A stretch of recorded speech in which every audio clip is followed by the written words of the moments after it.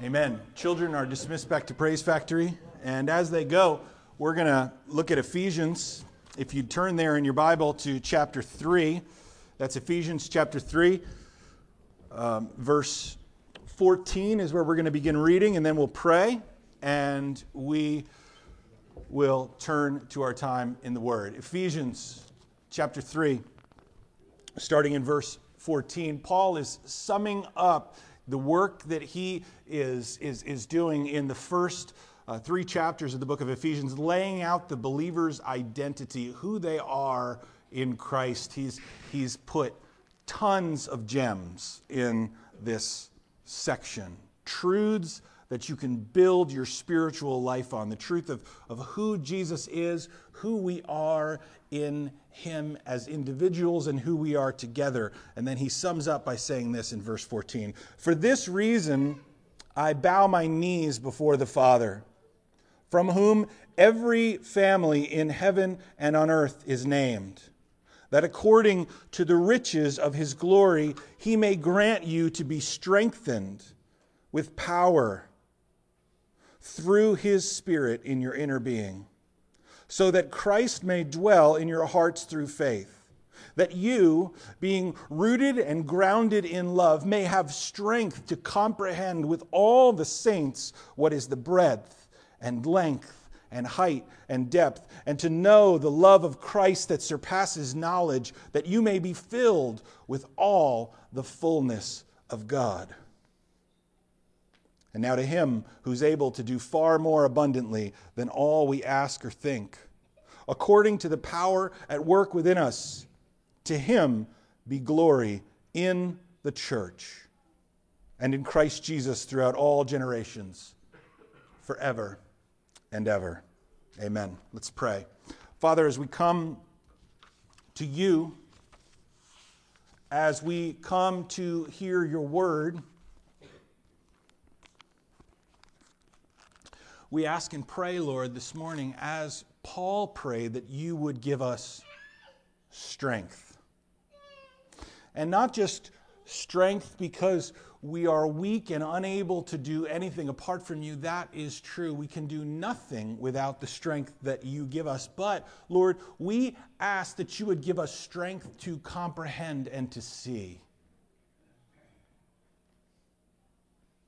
We ask that we would be able to see what is the height and the depth and the width and the breadth of Your love, and to know what it is, what it means to bring glory to You in the church. We can say that we exist to bring You glory. We exist to make disciples. We exist to love. But Lord, we've spent a couple weeks putting some skin on that, putting some details to how this works. And we pray that as we conclude, as we gather our energy for one last look at our mission at this time of the year, that You would speak to us and encourage us, Father, and that we would emerge as a church that is on fire to live out the mission that You've called us to. Lord, not in our way, but in Your way. That we would live by Your grace, for Your glory and for our joy. And we pray this in Jesus' precious name. Amen. Well, we've traveled a lot of distance over the last 6 weeks as we've spent some time on the drawing board. I've learned a lot about juggling the drawing and preaching at the same time. Normally, when I'm using a whiteboard or a marker, there are opportunities to stop and to listen and to talk with somebody, and then to think, like, what am I going to do next? But when you're preaching, you're basically, this is a monologue, and maybe somebody's saying amen, but there's no break. It's just like, what line goes next? What goes here? What do I need to do? What word do I need to write? And I got to keep talking the whole time. And that's been interesting. I've never quite had that experience. I also changed the way I've been doing my notes. They're not like full-size pages. They're these little sheets, which has been easier to handle, and I'm not sure if I'm going to keep it that way. But I've appreciated your encouragement throughout this. It's been an interesting It's been an interesting couple weeks. I want to focus today on the big picture, on everything. And so in order to do that, let's start back at the beginning where we started a couple weeks ago. You'll remember, hopefully, that we began with an image or a discussion of lostness, that those who don't know Jesus are separated from God, right? That they are separated from Him. They don't have the life of God within them, that their minds are darkened. They are grappling with shame, that the works that they are created to do are broken, and they're unable to do what God desires. They are walking away from Him. They are in bondage and they are blind. The book of Colossians says that they live in the domain of darkness. The good news of the gospel, though, the good news to one who is struggling and who is alienated from God and who experiences this condition is what is written in Colossians 1:13, that God has delivered us from the domain of darkness. He does this by means of the cross. That Jesus goes to the cross, taking our guilt and punishment upon Himself, and by faith in Him and in His work, we can receive the very righteousness of God and be made spiritually alive. Right? So here is our redeemed person who has the life of God flowing within him. He is able to do the works which God requires, which God has laid out beforehand, as Ephesians says. He's delivered us from the domain of darkness and transferred us to the kingdom of His beloved Son. You'll recall that these are two distinct places. There's the kingdom of God's Son, and that's where we are. This is called in Christ in the book of Romans, and this is in Adam. And in between the kingdom of God's Son and the domain of darkness is this place that we have called no man's land. This is contested ground. The redeemed believer is not called to live up on the mountain, having this different experience separated from the world, but instead the redeemed believer in the book of Ephesians, you'll remember, is given armor, the shield of faith and the sword of the Spirit, that they might go into no man's land, that they might leave the mountaintop and go down into the valley. Why are we called to leave the mountain and to go into the valley? Because that's where the people are. We are from there, and everyone that we know who is lost and needs Jesus lives there. And so we're called in our armor. You'll remember Ephesians chapter 6. You can read this for yourself. The armored believer gets on his knees and prays and then speaks the mysteries of the gospel that others might come to know Jesus. Conveniently, this is our mission statement, isn't it? It's right there on the front of your bulletin. We exist, what? To know Jesus Christ and to make Him known. That's our task. That's why we exist. We are saved to serve. Galatians 6:10. As we have opportunity, let us do good to everyone, and especially those who are of the household of faith. This right here is the story of the individual believer, right? This is the story of me and the story of you. God's story intersecting our story and their story. This is the story of the gospel, okay? The believer is called to a mission, but this, just on the micro level, adding one, adding another, is not the full totality of what God reveals in the scriptures of God's desire for His church on mission, okay? And so the Christian should ask this question. This is the universal thinking bubble for cartoons, right? The believer ought to ask, what is God's dream for the church? What is it when God conceived the church, when Jesus said, I will build my church and the gates of hell will not prevail against it? By the way, those gates, is that for me? No, that's for you. You can have it. It's hot. I'm not sick. Can I just give it right back to you? Yes. Thanks. Yeah. That was unplanned. Wasn't that great? So what is God's dream for the church? Okay, think about the idea that the gospel is supposed to roll forward through endless generations. 2 Timothy chapter 2, verse 1, Paul tells Timothy, you then, my child, be strengthened by the grace that is in Christ Jesus. And what you've heard from me in the presence of many witnesses, entrust to faithful men who will be able to teach others also. This idea of multiple generations of gospel transmission there. Paul calls the believer to more than just receiving the gospel and living in it. He's calling him onward to this mission. He says, share in suffering as a good soldier of Christ Jesus. Soldiers wear armor and they are on mission, and they acknowledge and they embrace the idea that there is more. He says, no soldier gets entangled in civilian pursuits, since his aim is to please the one who enlisted him. An athlete is not crowned unless he competes according to the rules. Okay, we're involved in some kind of grand activity that has specific rules that guide it. It is the hardworking farmer who ought to have the first share of the crops. This thing that we're involved in, it grows over time. It doesn't.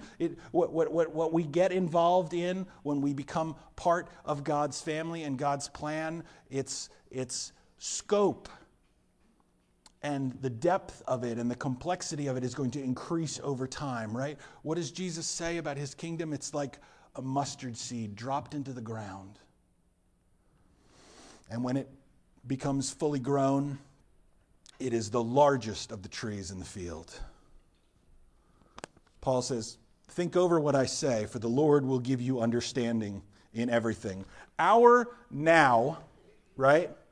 I am saved and I'm called to share. Our now is just a reflection of what God desires ultimately. We can see the church in its fullness and its glory in the Scriptures. We see it in all its potential, and then we look at our own experience in this church and in other families that we might have been part of, and we say, that's limited. It's a reflection of it. It's growing into that, hopefully, right?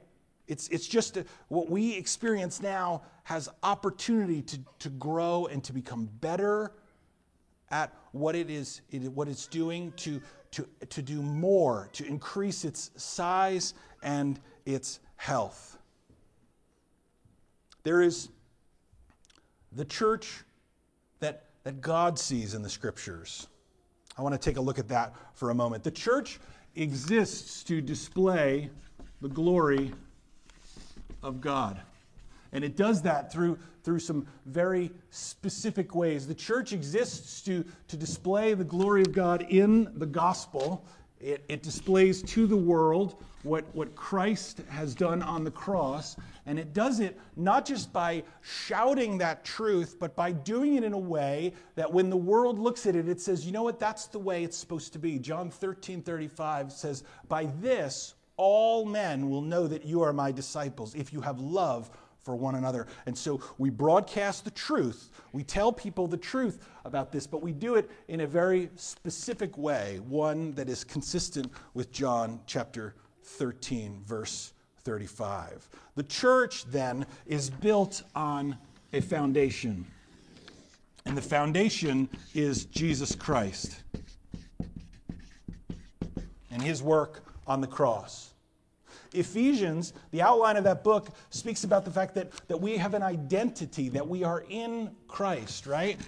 The identity is who we are in Jesus. If you read through chapter 1, chapter 2, and chapter 3 of Ephesians, it talks about the fact that we are seated with Christ in the heavenly places, that we're in him.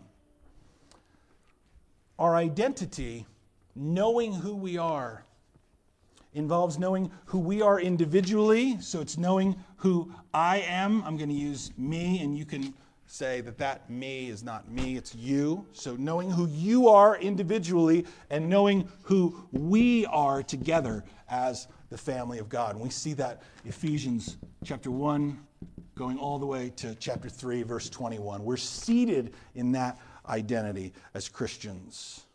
And then you'll remember last week we talked about how the body, when it's working together, connected to the head, the body is made to grow by God. And then we see the phrase that it builds itself up. Okay? So God makes the body grow, but the body builds itself up at the same time by carrying out the functions of the church. Okay? Let's put a roof on this thing right here. There we go. Okay, here's our the architecture is simple. All right? I am not an architect. I am a failed cartoonist. So what we have then are the functions of the church. Okay? Let's put 2 columns up there real quick. This is what we are called to do as the church, and it flows from who we are. Being leads to doing. We are sent with a mission. We become something, and then we do what we are. Does that make sense? Right? We become children of God. We become those who are in Christ, and then we do those things which Jesus did. We follow through on our identity. So, what is it that we're called to do? We began by saying everything is fueled with prayer. And then we talked about the fact that we are to respond to God in worship. This, by the way, is what you're probably not going to be able to see this. I call this is a relational function of the church.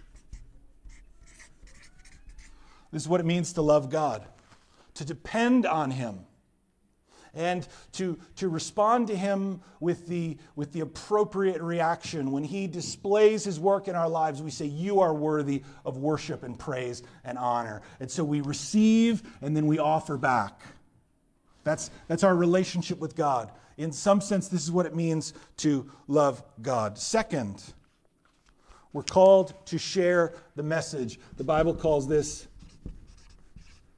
evangelism. Right? We're called to speak. My column's a little crooked there. We're called to speak the truth of God's word and to tell those who are not part of his family what the message is. That they're called. That yes, you can respond to this. That God wants you. He desires you. That he has a great love for you that is not dependent on your earning it or your worthiness. While we were still enemies, Christ died for us. That's evangelism. And then when we become part of his family, we move into discipleship proper, where we grow into his image. We're remade, refashioned, renewed.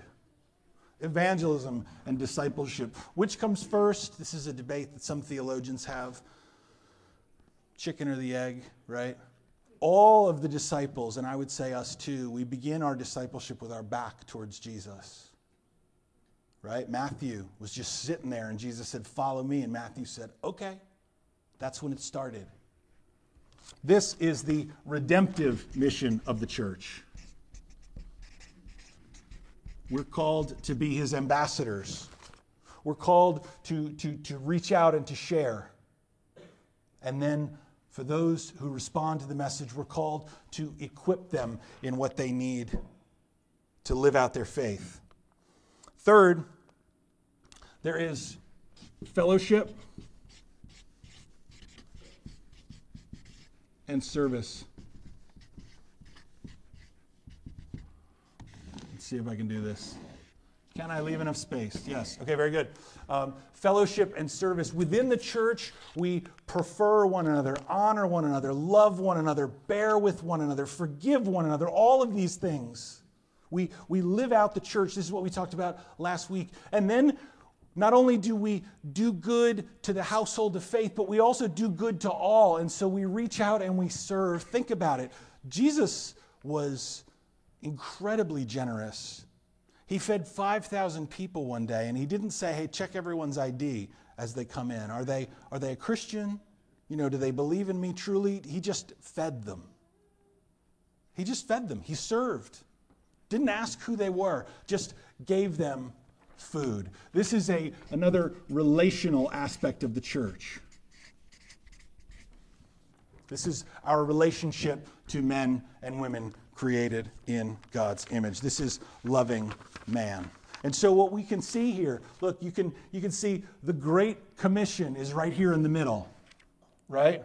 To make disciples, to bring the message and then to grow those who are given to us. There's also the great commandment to love God with all our heart and soul and mind and strength. And then to love our neighbor as ourselves. We live this mission out in a variety of contexts. All right? You have several in your life. There is our life in the church. You want to find this in the scriptures? You can see all of this laid out. Ephesians chapter 4, verse 1 to the end of Ephesians chapter 5, verse 21. We live this out in the context of our family. Right? We see this in Ephesians chapter 5, verse 22 to Ephesians chapter 6, verse 4. And then we can also see it happen in our work. We have a section of Ephesians devoted to this, Ephesians 6, 5 through 9. And then there's I wrote in my space, our personal walk. Just we as individuals, as we live, who are we? How do we live? This is the way that we display the glory of God in the church.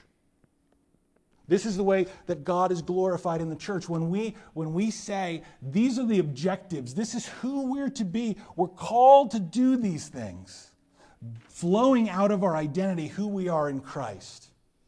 This is the foundation. This is our being, and this is our doing. Here is where we do it, and the net, hopefully, end result is that people will see the glory of God. That they'll see it.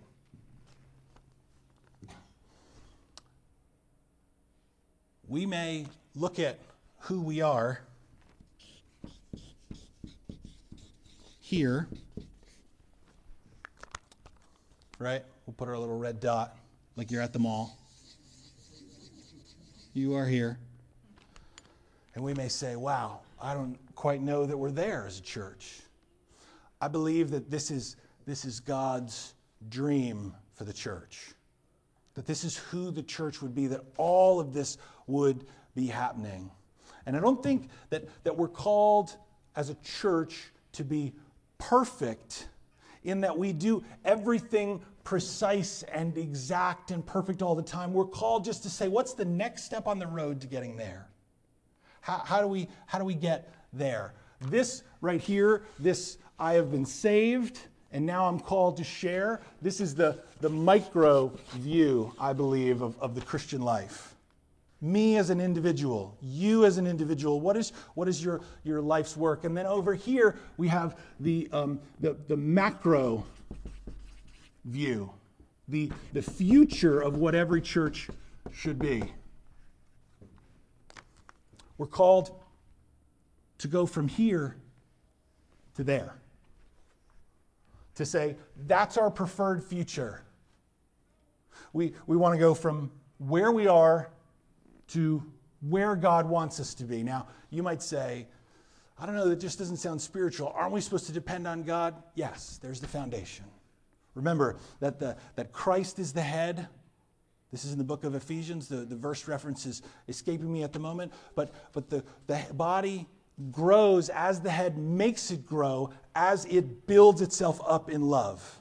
And so as we live and abide in the vine, as we say, yes, Lord, to Jesus, and we act consistent with who we are, he makes the body grow so we display the glory of God. And so what we need to ask is we need to say, what's next?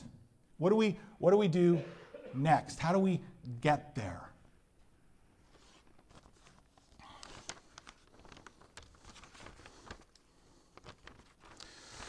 My notes are failing me at the moment. What we need in order to move in the direction that God desires us to go is a vision. We need a vision. And I think we have one, in a sense, right there. This is an accurate description, I believe, of the work of the church in Ephesians, in the New Testament. If there's something missing, you let me know. We'll talk about it. But how do we get there? We need a specific vision. We need a roadmap for ourselves.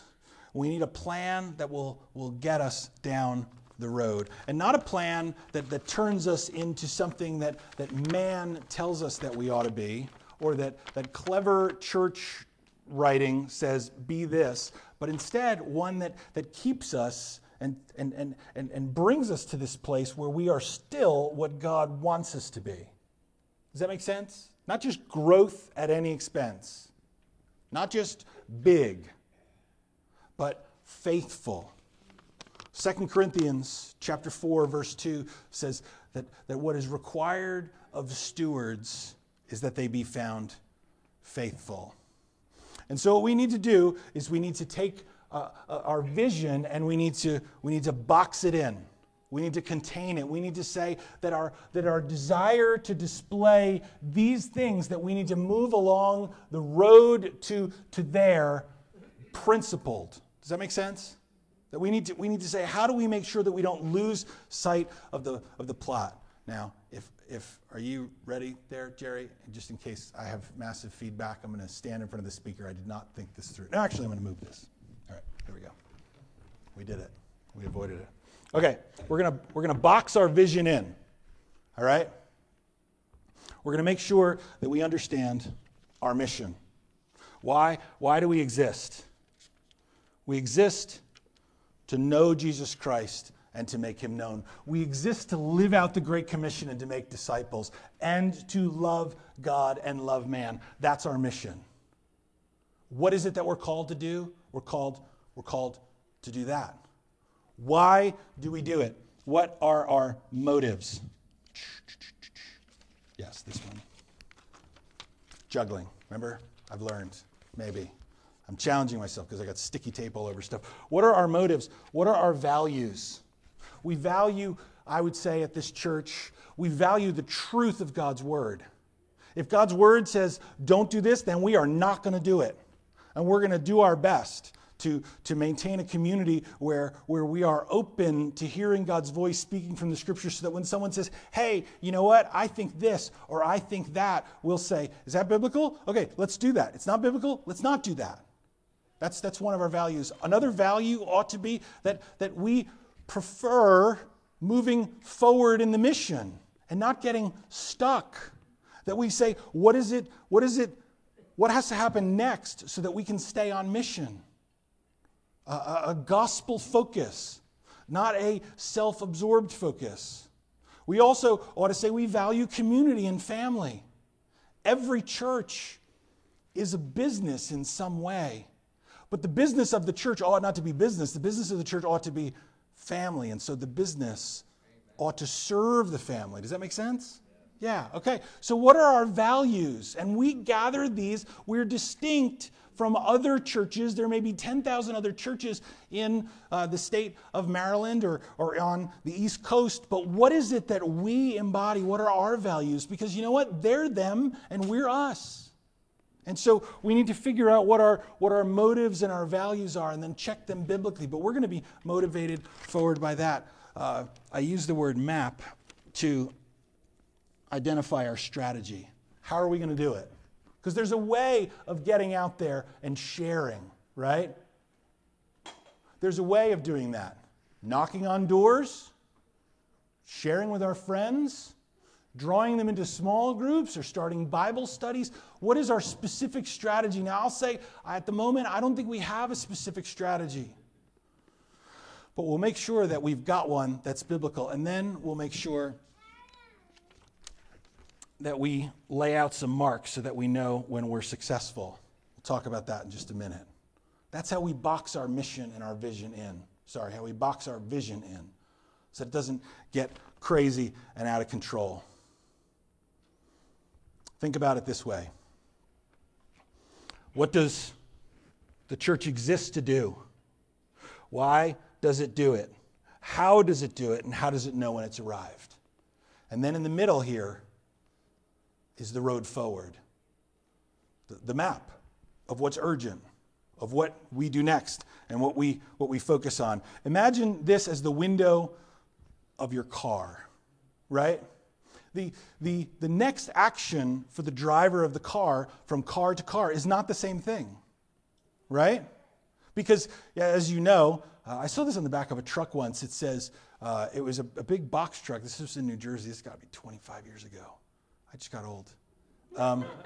It said, if you see a bouncing ball, remember there's a kid behind it, right? You know, and that's been true. Whenever I see a ball roll out in the street, I always slow way down. Hopefully you do this too, right? Because some kid runs out in the street, no matter how many times we tell our kids, like, wait, it's not that important, right? They just run out there. So think about, you may have a journey. You may be like, we are going to Florida, right? That's your destination. But the most important thing is to do what's right in front of you next, right? That's the vision.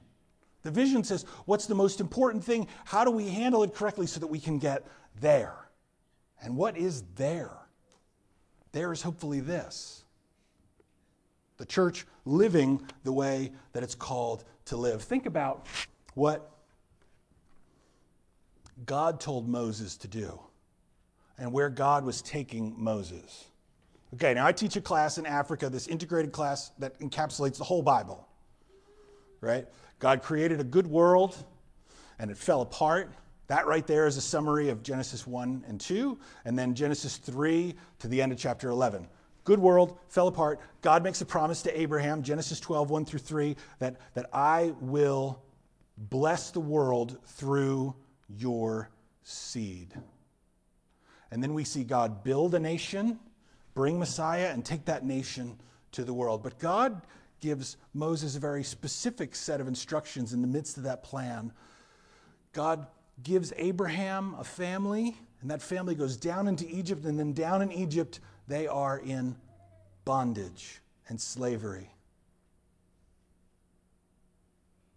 God gives Moses a very simple plan. I believe this is what we would call a vision. God's got a plan of where this is going, but he only gives Moses the next step. I'm going to bring them up out of Egypt through you to a land flowing with milk and honey. And to us, that might sound gross and kind of sticky, right? But for them, they were hungry, they were oppressed, resources were scarce and limited, and they thought it is going to be wonderful. They were told, you're going to be able to sit underneath your vine and your fig tree, and you're going to live in a house that you didn't have to build. And they thought, that sounds wonderful. And they were motivated to go because God gave them a vision. And I believe we need to have a vision for our church as well. Okay, so Harvest was started in 1997, and it moved, I believe, to South Boulevard around the year 2000. That's where we came from recently. And the church split in 2005, and then I was hired in 2007, and then we moved here in 2016, and now here we are in 2017. And we need to ask ourselves, this is vision, who are we going to be by the end of 2018? And who will we be in 2020? And who will we be in 20 years? In 2037? I'll be 63 in 2037. Is that going to be the end of ministry life? Will that be we're passing the torch at that time? So think about it. What will I be able to look back and to say, God did this through us? Think about beyond ourselves. What will this church look like in 2050 or 2100 should the Lord tarry? We need to plan for the future, right? Because if we want to wind up someplace, we want to make sure that we have a path to get there. So think about the path forward like the show Dora the Explorer. Does anybody remember this?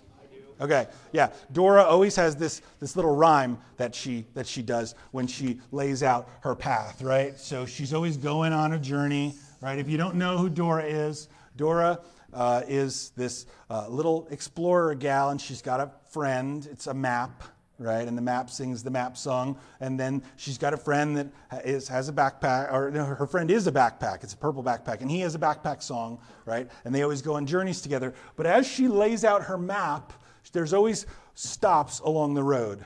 Like, so let's just say we're trying to get to this. I need to switch colors here. Let's just say she's trying to get to this beautiful place where there's a waterfall, right? That's supposed to be a waterfall. And there's mountains there, and it's going to be wonderful, And so she wants to get to this place, a land. There's a little forest up there. We'll put a happy little cloud. And there it is. There's the sun. So she wants to get here. Right?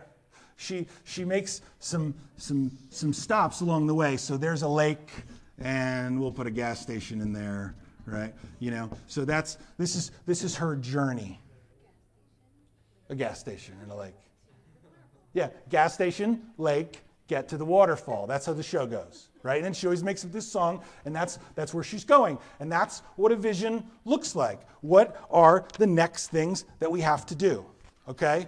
Short term, about a year out, 3 years out, 5 to 20 years out. Where do we want to go as a church? I'll tell you, here's the big things on my list. These are the things that I've been focusing on. Finish the move. I think we are done. That dumpster out there represents the last of the stuff that we absolutely have to get rid of that we carried over here with us, and some other construction projects. Doesn't the lobby look cool? Man, that was so much fun.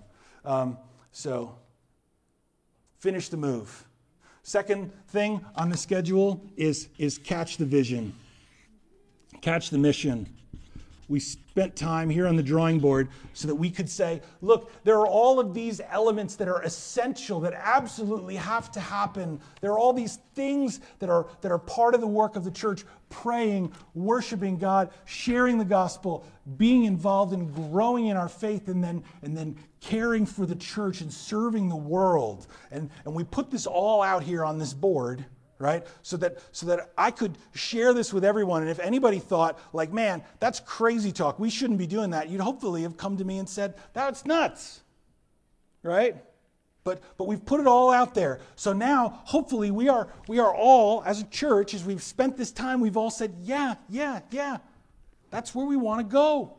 We want to be living this out. Third thing on my list is the big cultural holiday is coming. We call it Easter in the culture, right? Where people know that they're supposed to be in church on Easter to celebrate the resurrection. We made up this cool invite card so that you can invite people. You can say, hey, you should come to my church. You should come if you don't have a place to go on Easter. And so we're going to have invite cards for you next week so that we can bring people in and preach a gospel sermon.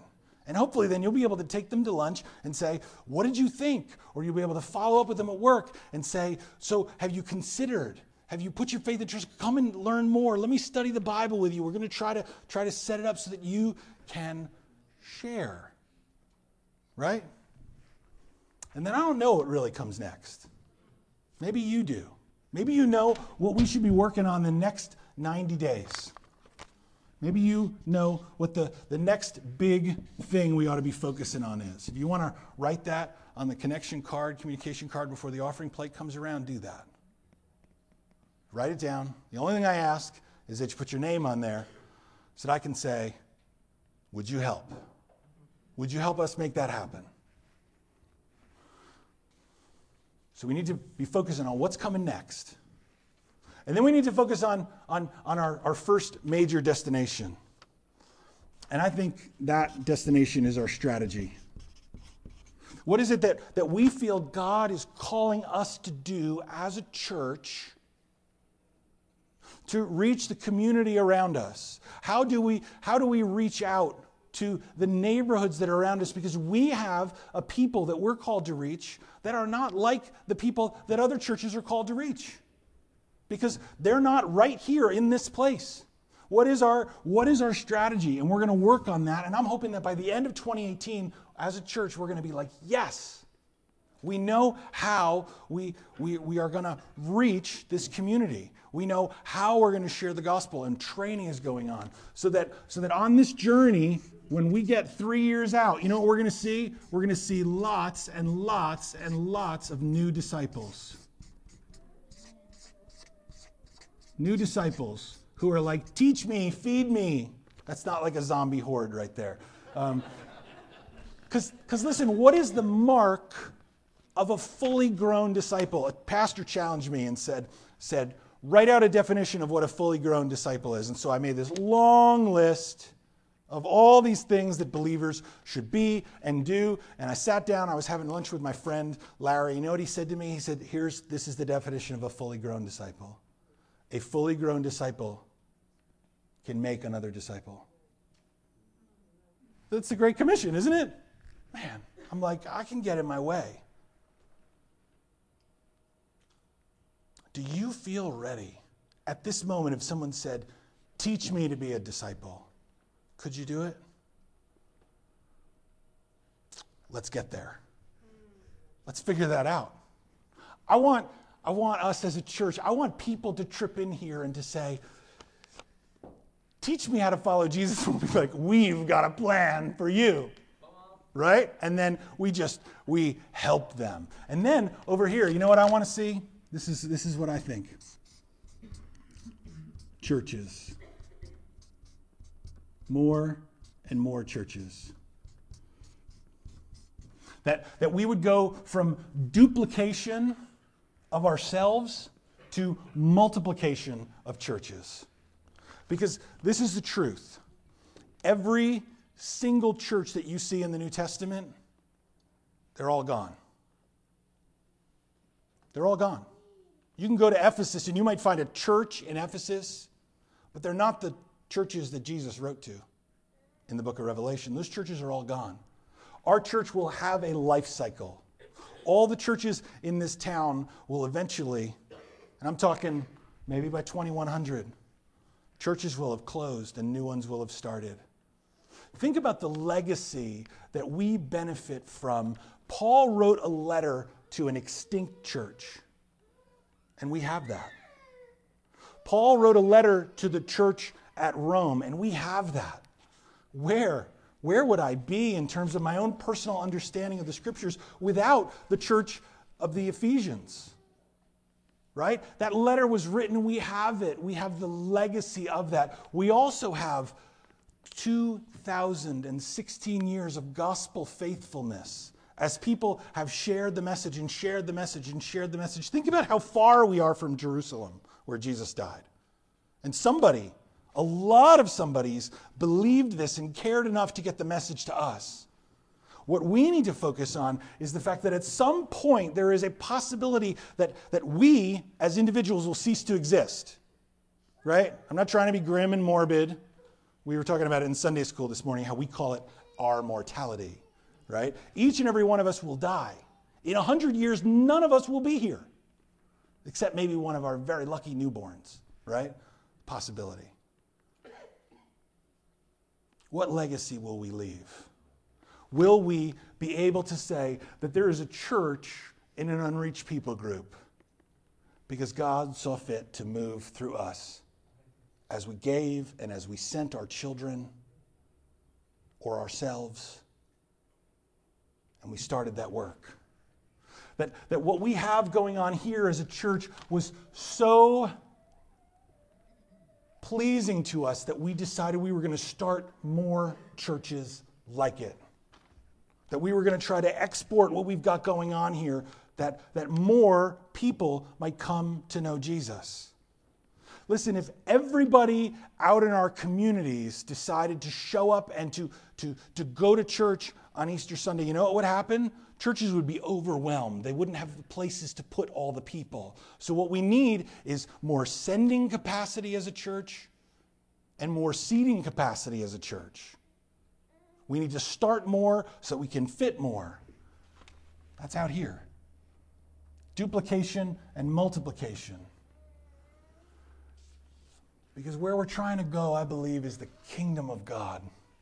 Where we see gospel awakening going on. People talk about revival, right? Maybe revival will happen.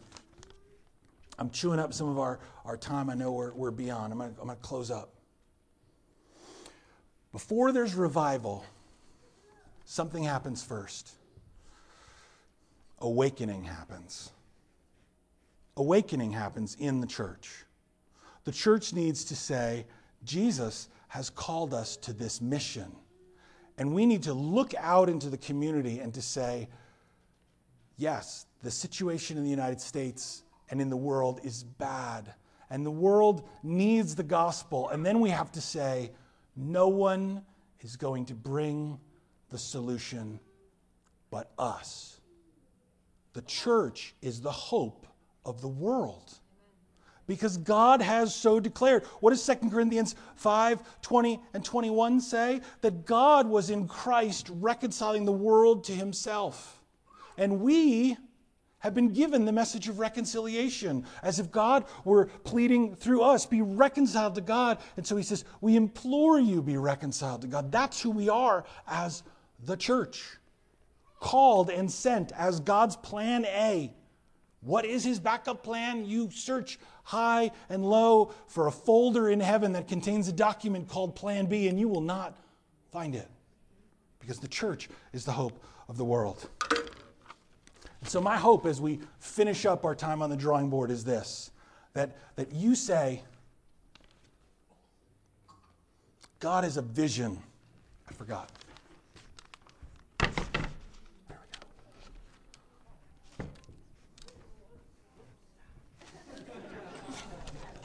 go. God has a vision for his church. God wants us to go somewhere. He doesn't want just business as usual. He wants hearts transformed and set on fire for his work in the world.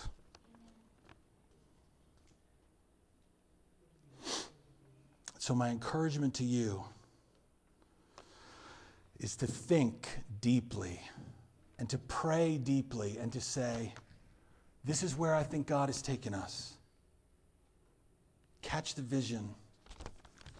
And then as we step forward and act on those plans, to be involved in it and to live out this ministry of the church by God's grace, for his glory and for our joy.